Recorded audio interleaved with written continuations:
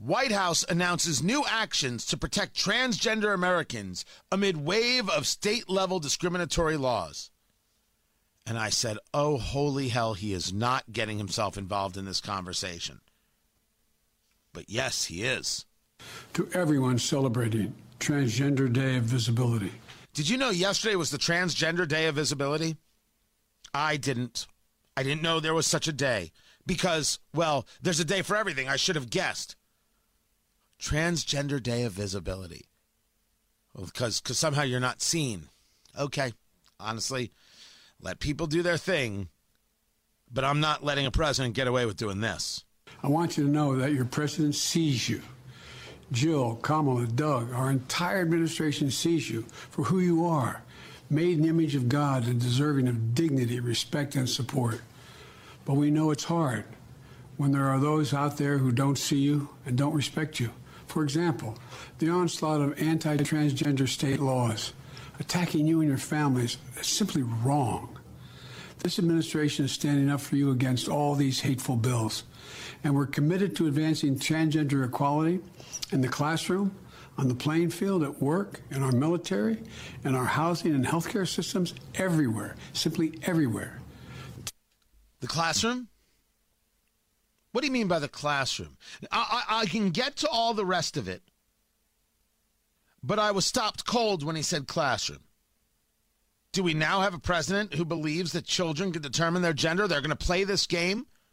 Is this what President Biden is saying?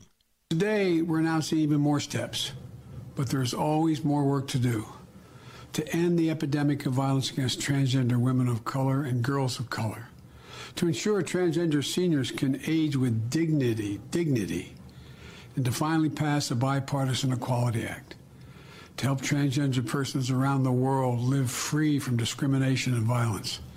Above all, to be there with you.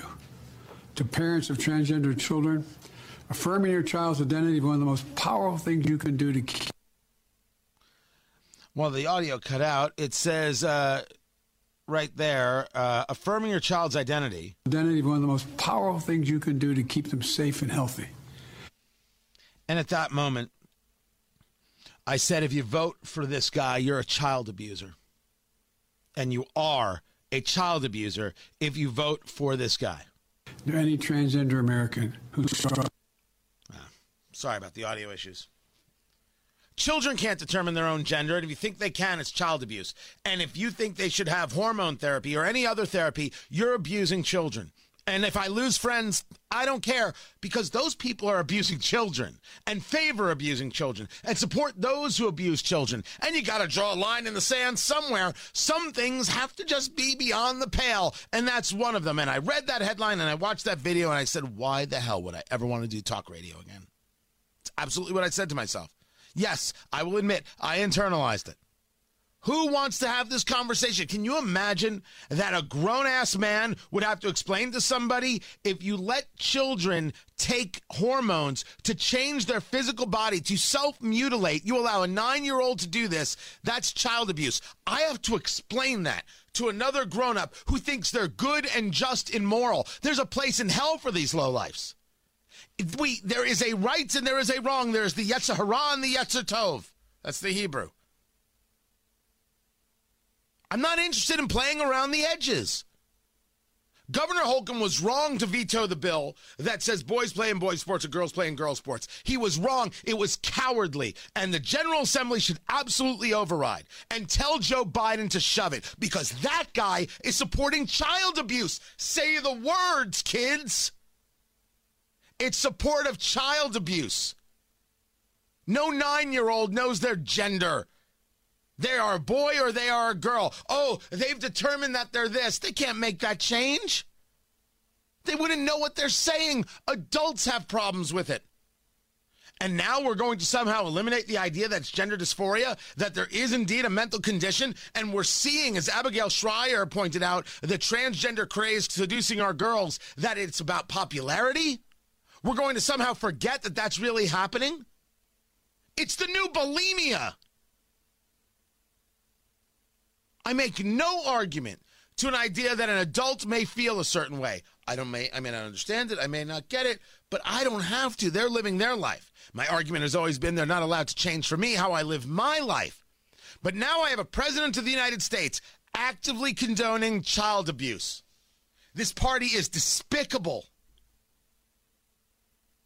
If you told me there was a Republican who proactively, not through some kind of gossip war, propaganda nonsense, who actively believed in electroshock therapy to cure you from being gay, I wouldn't talk to that person if my life depended on it. Actively said it. Not propaganda said it.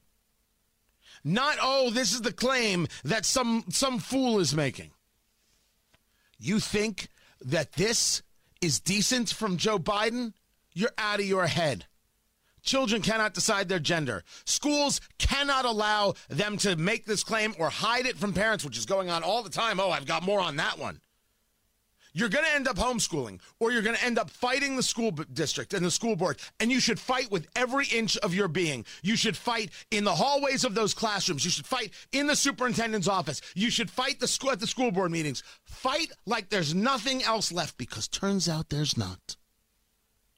Your president believes in child abuse, not supporting children, having children be hurt. There is a right and a wrong here. And not only is Joe Biden wrong, Joe Biden's disgusting. And if you vote for him again, just to add yourself to the mix, it's child abuse.